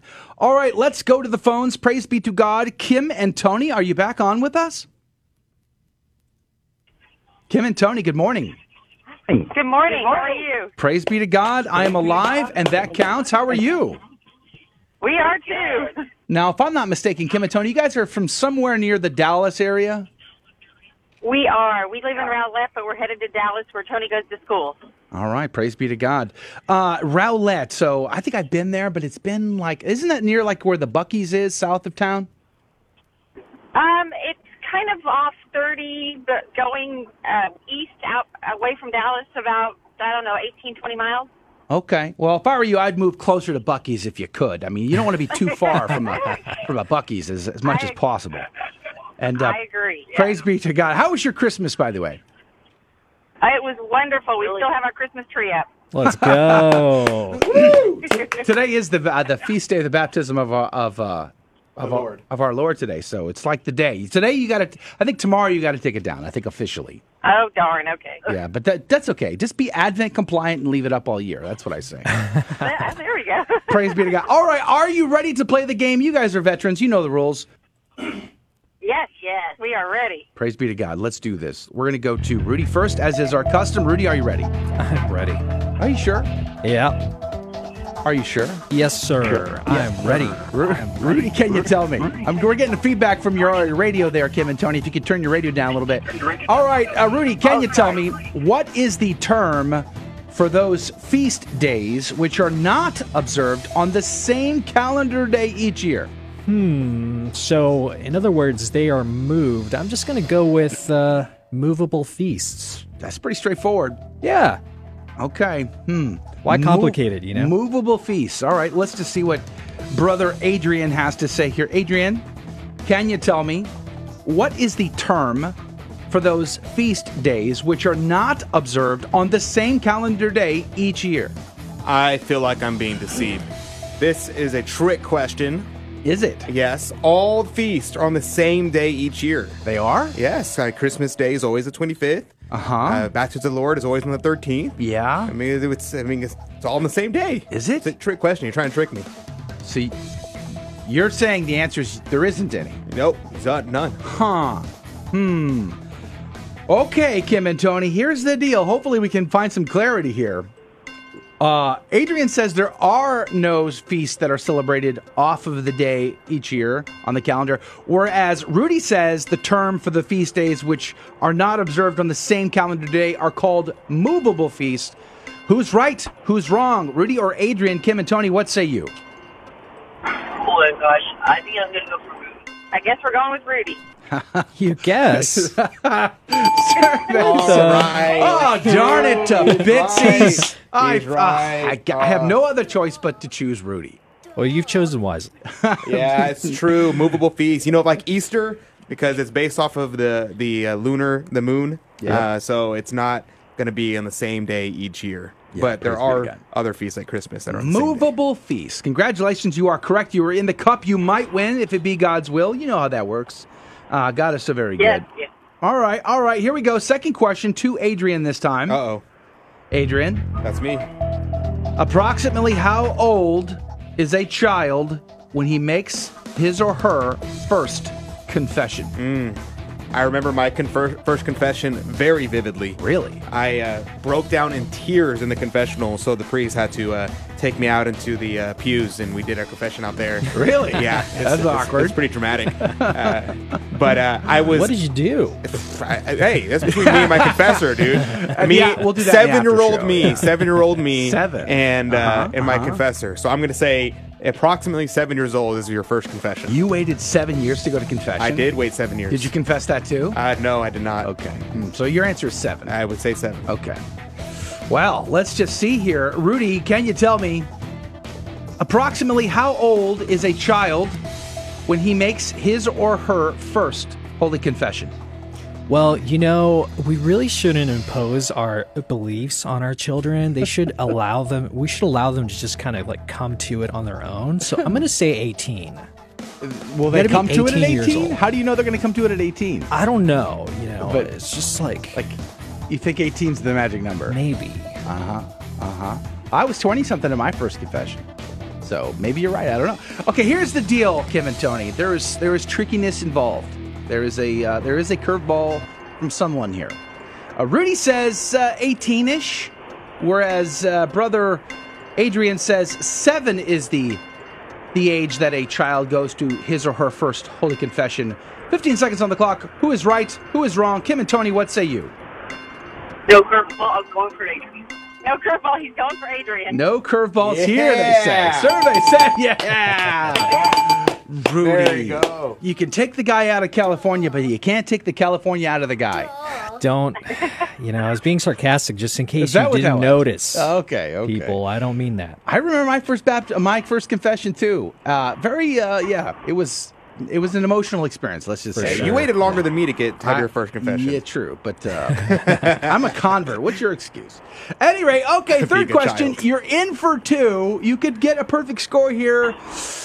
Let's see how this goes. Now, I'm going to be honest with you. I think this is the trickiest question out of all 3. Super easy. Easiest question. Okay, here we go. Back to Rudy. Rudy, can you tell me, what religion did Jehovah's Witnesses, Seventh-day Adventists, and the Disciples of Christ develop from? Yes, I know this one actually. It's based off of Moroniism, which is this angel that came and said, "Hey, check it out. There's some gold tablets over here. It's actually the real gospel." Moroniism. Yep, Moroniism. That was the angel's name. Okay, that's not a pasta. Moroni. No, that's Pasta, something different. Pasta Moroni. That's macaroni. Oh, okay. Sorry, macaron. Okay, Yes, pasta so Moroni. Moroniism is your answer. Okay. Yes. Let's Rice see. Moroni? Let's see what Adrian says. Adrian, can you tell me That's me. what religion did Jehovah's Yes. Witnesses, Seventh-day Right. Adventists, and Disciples of Christ develop from? Yes, the Jehovah's Witnesses, the Seventh-day Adventists, and the Disciples of Christ, the famous group, were developed from the Baptist. The Baptists? The Baptist. Not Moronianism. Moroniism sounds kind of made up, I'm not going to lie. Sounds like pasta to me, but okay. All right, here is the deal, Kim and Tony. Adrian seems to think the Baptists have led to these groups, whereas Brother Rudy seems to think it's Moronism is responsible for Jehovah's Witnesses, Seventh-day Adventists, and the Disciples of Christ. 15 seconds on the clock. Who is right? Who is wrong? Who is trying to fool you? Kim and Tony, what say you? No curveball. I'll try out. What was that? Say it again. No, Adrian. Should we I am ethically? confused. I mean, I think- ethically, morally, should we be saying Adrian's name 3 times like that so quickly? I think that could be. All right, Adrian was right. He said it 3 times. They get three bells. Congratulations, you were correct. In fact, it was the Baptists. So there you go. You've learned some new things, and you're in for 3. Perfect score, Kim and Tony. You guys are amazing. Woo! Thank you. First time. Are you on your way to school, Tony? Yes, I am. Well, God love you, Tony. We love hearing from you. You have a great day, sir. Thank you. Thank you. Y'all too. All right, praise God. We're going to put you on hold, but that's going to do it for the radio side of our show today. Thanks for having a laugh with us. We love that. If you can and you want to, hang out with us in the after show where we get a lot more casual about the conversation and you drive that conversation. You can hang out with us on the live video feeds, YouTube, Facebook, Twitter. Go to grnonline.com/CDT for those links. And don't forget to get your car raffle tickets quickly. God love you. Thank you for joining us on Your Catholic Drive Time, where it is our pleasure to keep you informed and inspired. Join us Monday through Friday at the same time, right here on your favorite Catholic radio station. Don't forget to connect with us. Just go to facebook.com/Catholic Drive Time. Again, that's facebook.com/Catholic Drive Time. Be sure to share more than just us today. Share Jesus with everyone you meet. Bye now, and God love you.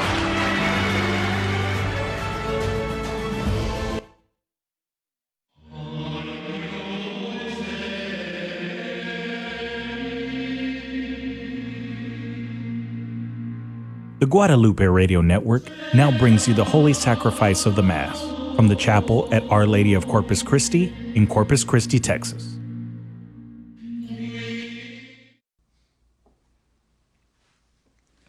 Welcome to the Holy Mass at Our Lady of Corpus Christi Chapel. Today we celebrate the memorial of Saint Hilary. The intention for today's Mass is for all of our online viewers and for those joining us through Guadalupe Radio. A people that on earth do dwell, sing to the Lord with cheerful voice. Him serve with fear, his praise forth tell. Come ye before him and rejoice. In the name of the Father, and of the Son, and of the Holy Spirit. Amen. Grace and peace of God our Father and the Lord Jesus Christ be with you all. And with your spirit. Brothers and sisters, let us acknowledge our sins and so prepare ourselves to celebrate the sacred mysteries.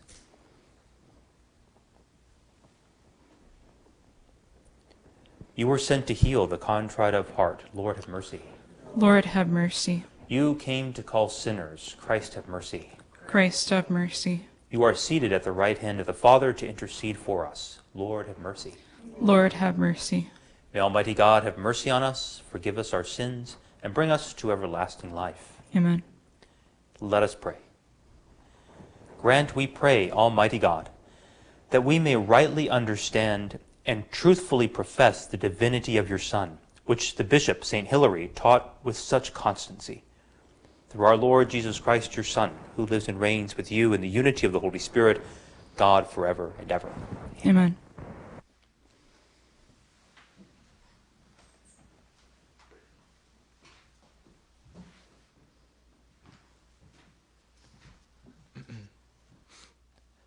A reading from the first book of Samuel. The Philistines gathered for an attack on Israel. Israel went out to engage them in battle and camped at Ebenezer, while the Philistines camped at Aphek. The Philistines then drew up in battle formation against Israel. After a fierce struggle, Israel was defeated by the Philistines, who slew about 4,000 men on the battlefield. When the troops retired to the camp, the elders of Israel said, "Why has the Lord permitted us to be defeated today by the Philistines? Let us fetch the ark of the Lord from Shiloh, that it may go into battle among us, and save us from the grasp of our enemies." So the people sent to Shiloh, and brought from there the ark of the Lord of hosts, who is enthroned upon the cherubim. The 2 sons of Eli, Hophni and Phinehas, were with the ark of God. When the ark of the Lord arrived in the camp, all Israel shouted so loudly that the earth resounded. The Philistines, hearing the noise of shouting, asked, What can this loud shouting in the camp of the Hebrews mean? On learning that the ark of the Lord had come into the camp, the Philistines were frightened. They said, "Gods have come to their camp." They said also, "Woe to us! This has never happened before. Woe to us! Who can deliver us from the power of these mighty gods? These are the gods that struck the Egyptians with various plagues and with pestilence. Take courage and be manly, Philistines. Otherwise you will become slaves to the Hebrews, as they were your slaves, so fight manfully." The Philistines fought, and Israel was defeated. Every man fled to his own tent. It was a disastrous defeat, in which Israel lost 30,000 foot soldiers. The ark of God was captured, and Eli's 2 sons, Hophni and Phinehas, were among the dead. The word of the Lord. Thanks be to God. Redeem us, Lord, because of your mercy. Redeem us, Lord, because of your mercy. Yet now you have cast us off and put us in disgrace, and you go not forth with our armies. You have let us be driven back by our foes. Those who hated us plundered us at will. Redeem us, Lord, because of your mercy. You made us the reproach of our neighbors, the mockery and the scorn of those around us. You made us a byword among the nations, a laughingstock among the peoples.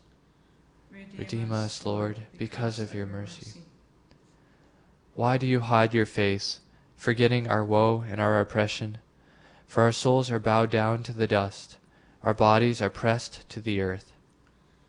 Redeem us, Lord, because of your mercy.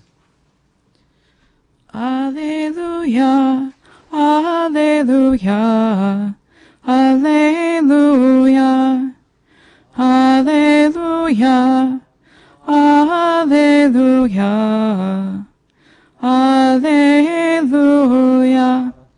Jesus preached the gospel of the kingdom and cured every disease among the people. Alleluia, alleluia, alleluia.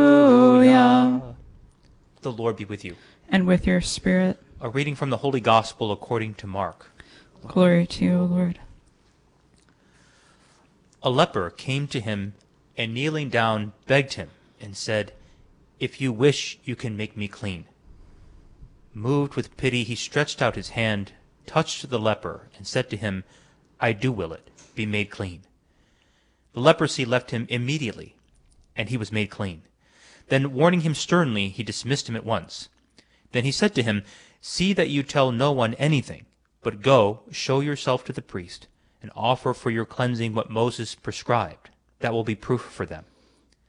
The man went away and began to publicize the whole matter.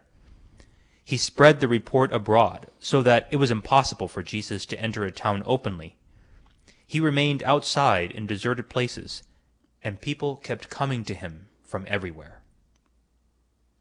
The Gospel of the Lord. Praise to you, Lord Jesus Christ. I think we can really appreciate the gospel today, especially in this pandemic time, because for a leper to come even to near Jesus without even declaring that he has leprosy, that was a faux pas. That was something you did not do. And it was more than probably 6 feet of social distance. It was more like 1 mile away.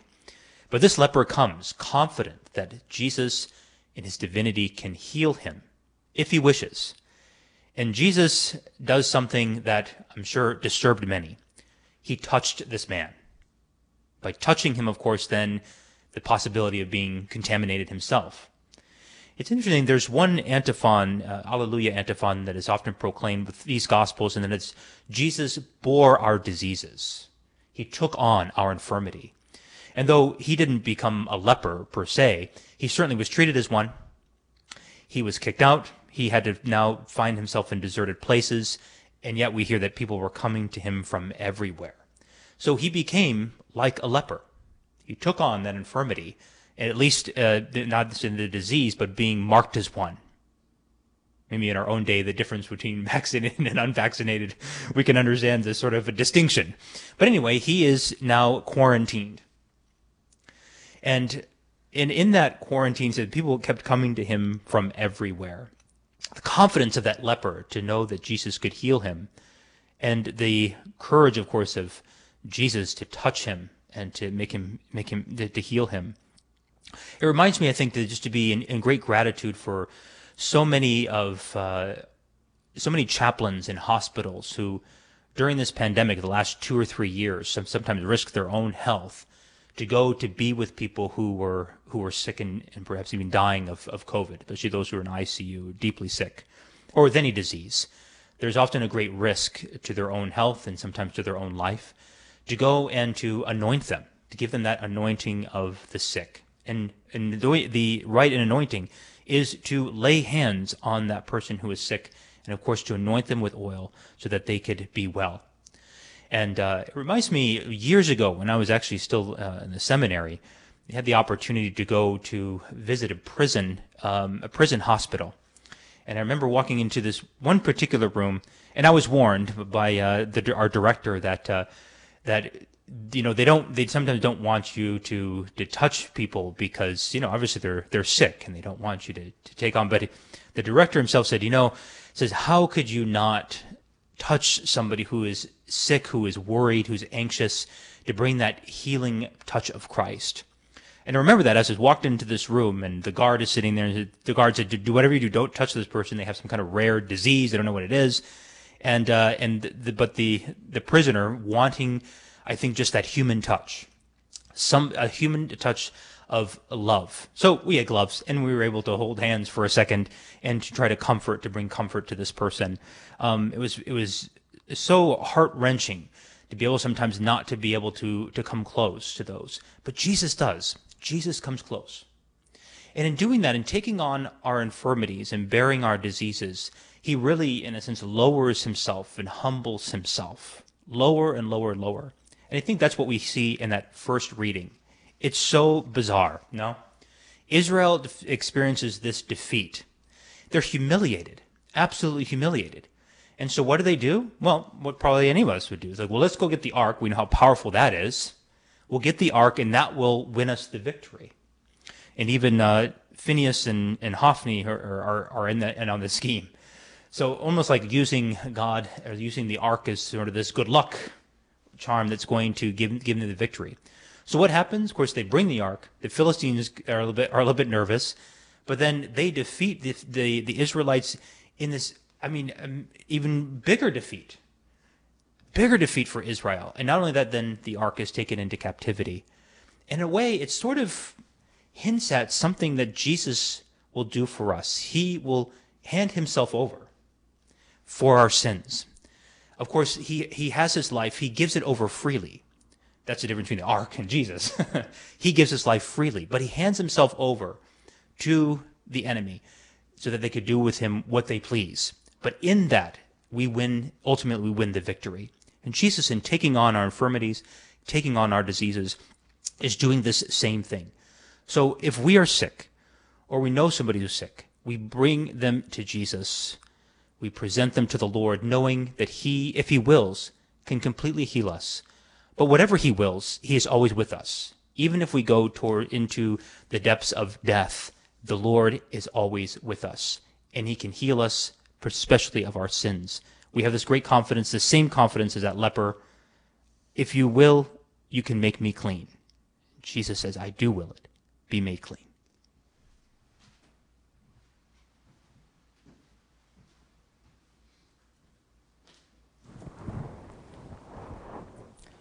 We are all gathered here, dear brothers and sisters, to celebrate the mystery of our redemption. Let us therefore ask Almighty God that the whole world may be watered from these springs of all blessing and life. We pray for all who have vowed themselves to God, that with his help they may faithfully keep their resolve. We pray to the Lord. Lord, hear our prayer. For peace among nations, that delivered from all turmoil, the peoples may serve God in freedom of heart. Let us pray to the Lord. Lord, hear our prayer. For the elderly who suffer from isolation or sickness, for all who are sick, that they may be strengthened by our love of them as our brothers and sisters, and may turn to Christ for healing, we pray to the Lord. Lord, hear our prayer. For ourselves here, that as God does not cease to sustain us with the things of this life, we may know how to use them in such a way that we may hold even now to the things that endure forever, we pray to the Lord. Lord, hear our prayer. For the intentions of those who are joining us online and through Guadalupe Radio, for all those who are enrolled in our Salt Mass Association, remember to all those who have died, may they rest in peace, we pray to the Lord. Lord, hear our prayer. May your mercy, we beseech you, O Lord, be with your people who cry to you, so that what they seek at your prompting they may obtain by your ready generosity through Christ our Lord. Amen. O God, our help in ages past, our hope for years to come, our shelter from the stormy blast, and our eternal home. Under the shadow of thy throne, thy saints have dwelt secure. Sufficient is thine arm alone, and our defense is sure. Before the hills in order stood, or earth received her frame. From everlasting thou art God, to endless years the same. 1,000 ages in thy sight are like an evening gone, short as the watch that ends the night before the rising sun. Pray, brothers and sisters, that my sacrifice and yours may be acceptable to God, the Almighty Father. May the Lord accept the sacrifice at your hands, for the praise and glory of his name, for our good and good of all his holy church. May the sacrifice which we gladly present on the feast day of Blessed Hilary of Poitiers be pleasing to you, O Lord. For taught by him, we too give ourselves entirely to you in praise, through Christ our Lord. Amen. The Lord be with you. And with your spirit. Lift up your hearts. We lift them up to the Lord. Let us give thanks to the Lord our God. It is right and just. It is truly right and just, our duty and our salvation, always and everywhere to give you thanks, Lord, Holy Father, Almighty and Eternal God, through Christ our Lord. For as on the festival of Saint Hilary you bid your church rejoice, so too you strengthen her by the example of his holy life. Teach her by his words of preaching, and keep her safe in answer to his prayers. And so with the company of angels and saints we sing the hymn of your praise, as without end we acclaim.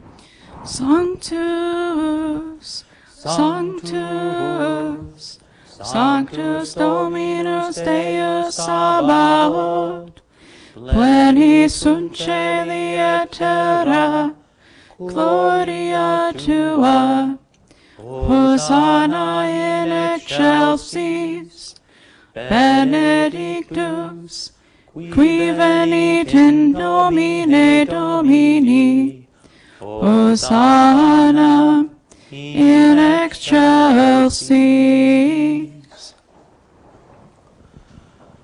You are indeed holy, O Lord, and all you have created rightly gives you praise. For through your Son, our Lord Jesus Christ, by the power and working of the Holy Spirit, you give life to all things and make them holy. You never cease to gather a people to yourself, so that from the rising of the sun to its setting, a pure sacrifice may be offered to your name. Therefore, O Lord, we humbly implore you, by the same Spirit, graciously make holy these gifts we have brought to you for consecration, that they may become the body and blood of your Son, our Lord Jesus Christ, at whose command we celebrate these mysteries. For on the night he was betrayed, he himself took bread, and giving you thanks, he said the blessing, broke the bread, and gave it to his disciples, saying, "Take this, all of you, and eat of it, for this is my body, which will be given up for you."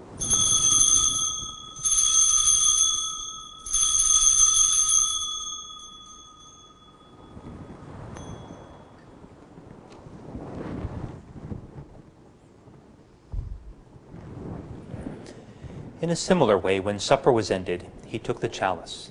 And giving you thanks, he said the blessing, and gave the chalice to his disciples, saying, "Take this, all of you, and drink from it, for this is the chalice of my blood, the blood of the new and eternal covenant, which will be poured out for you and for many for the forgiveness of sins. Do this in memory of me."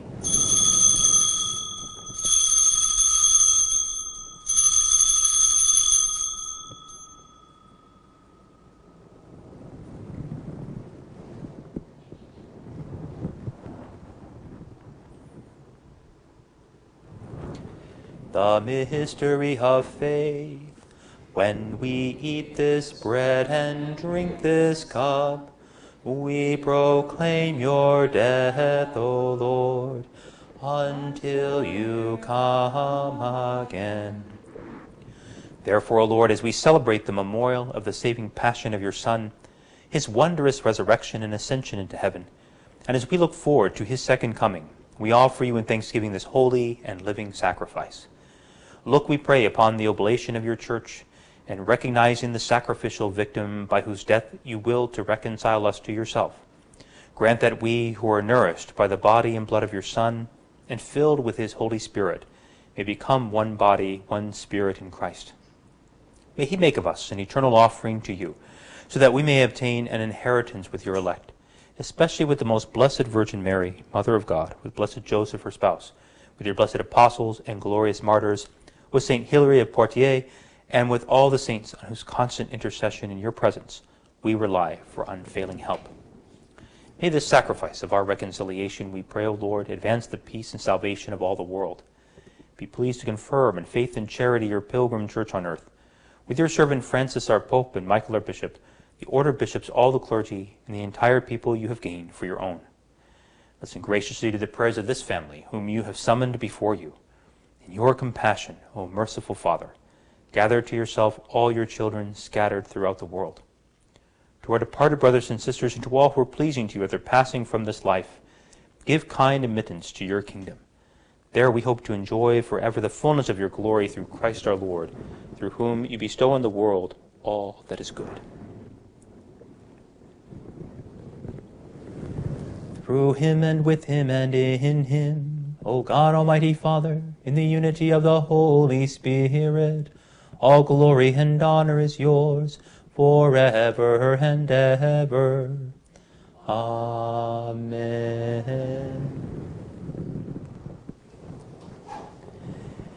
At the Savior's command, informed by divine teaching, we dare to say, Our Father, who art in heaven, hallowed be thy name. Thy kingdom come, thy will be done, on earth as it is in heaven. Give us this day our daily bread, and forgive us our trespasses, as we forgive those who trespass against us. And lead us not into temptation, but deliver us from evil. Deliver us, Lord, we pray, from every evil. Graciously grant peace in our days, that by the help of your mercy we may be always free from sin and safe from all distress, as we wait the blessed hope and the coming of our Savior, Jesus Christ. For the kingdom, the power, and the glory are yours, now and forever. Lord Jesus Christ, who said to your apostles, Peace I leave you, my peace I give you, look not on our sins, but on the faith of your church, and graciously grant her peace and unity in accordance with your will, who live and reign forever and ever. Amen. The peace of the Lord be with you always. And with your spirit. Let's offer each other the sign of peace. Agnus Dei, qui tollis peccata mundi, miserere nobis. Agnus Dei, qui tollis peccata mundi, miserere nobis. Agnus Dei, qui tollis peccata mundi, dona nobis pacem.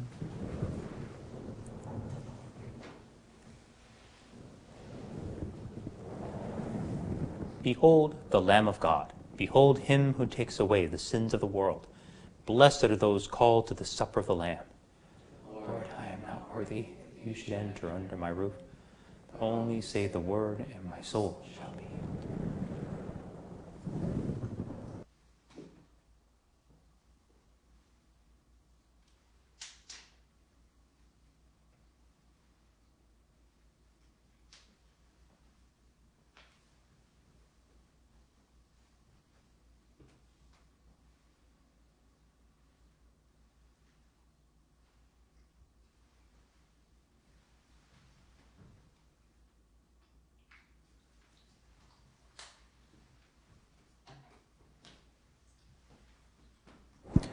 Behold, a faithful and prudent steward, to give them their allowance of food at the proper time.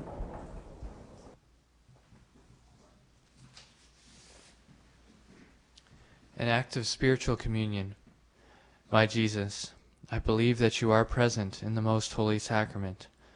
I love you above all things, and I desire to receive you into my soul.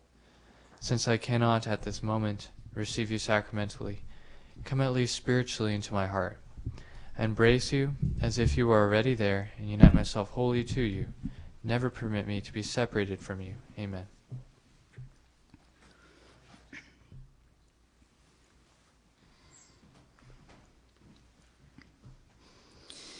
Be thou my vision, O Lord of my heart. All else be not to me, save that thou art.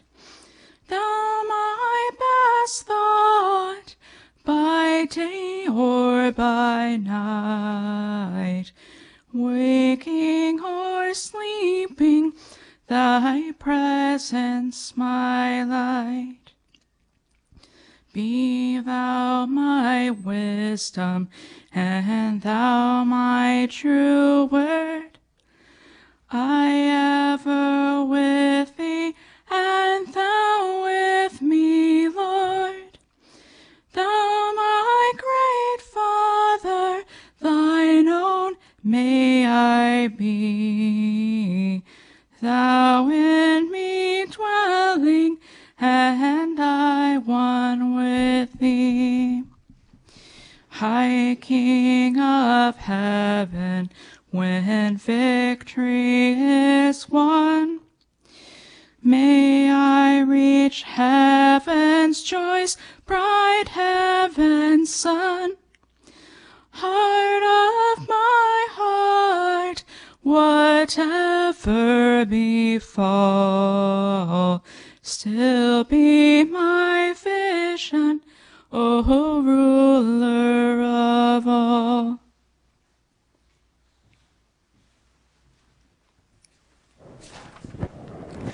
Let us pray.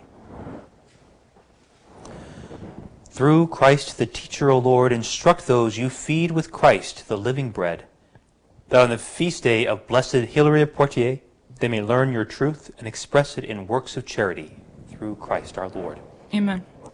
The Lord be with you. And with your spirit. Bow down for the blessing. May Almighty God bless you in his kindness and pour out his saving wisdom upon you. Amen. May he nourish you always with the teachings of the faith and make you persevere in holy deeds. Amen. May he turn your steps toward himself and show you the path of charity and peace. Amen. And may the blessing of Almighty God, the Father, and the Son, and the Holy Spirit come down on you and remain with you forever. Amen. Go and announce the gospel of the Lord. Thanks be to God. There's a wideness in God's mercy, like the wideness of the sea. There's a kindness in his justice, which is more than liberty. There is plentiful redemption in the blood that has been.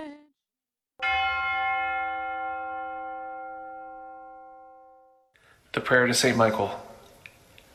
Saint Michael the Archangel, defend us in battle. Be our protection against the wickedness and snares of the devil. May God rebuke him, we humbly pray. And do thou, O Prince of the heavenly host, by the power of God, cast into hell Satan and all the evil spirits who prowl about the world seeking the ruins of souls. Amen.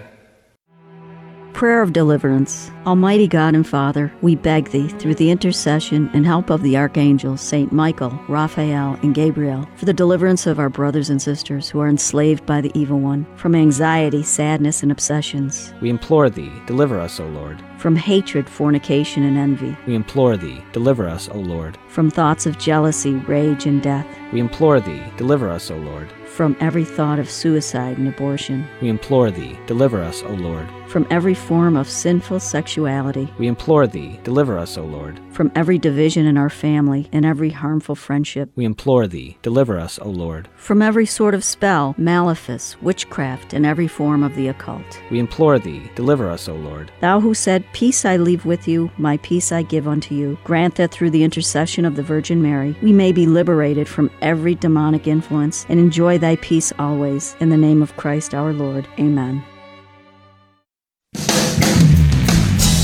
Spreading the splendor of truth. This is the Guadalupe Radio Network. Radio for your soul.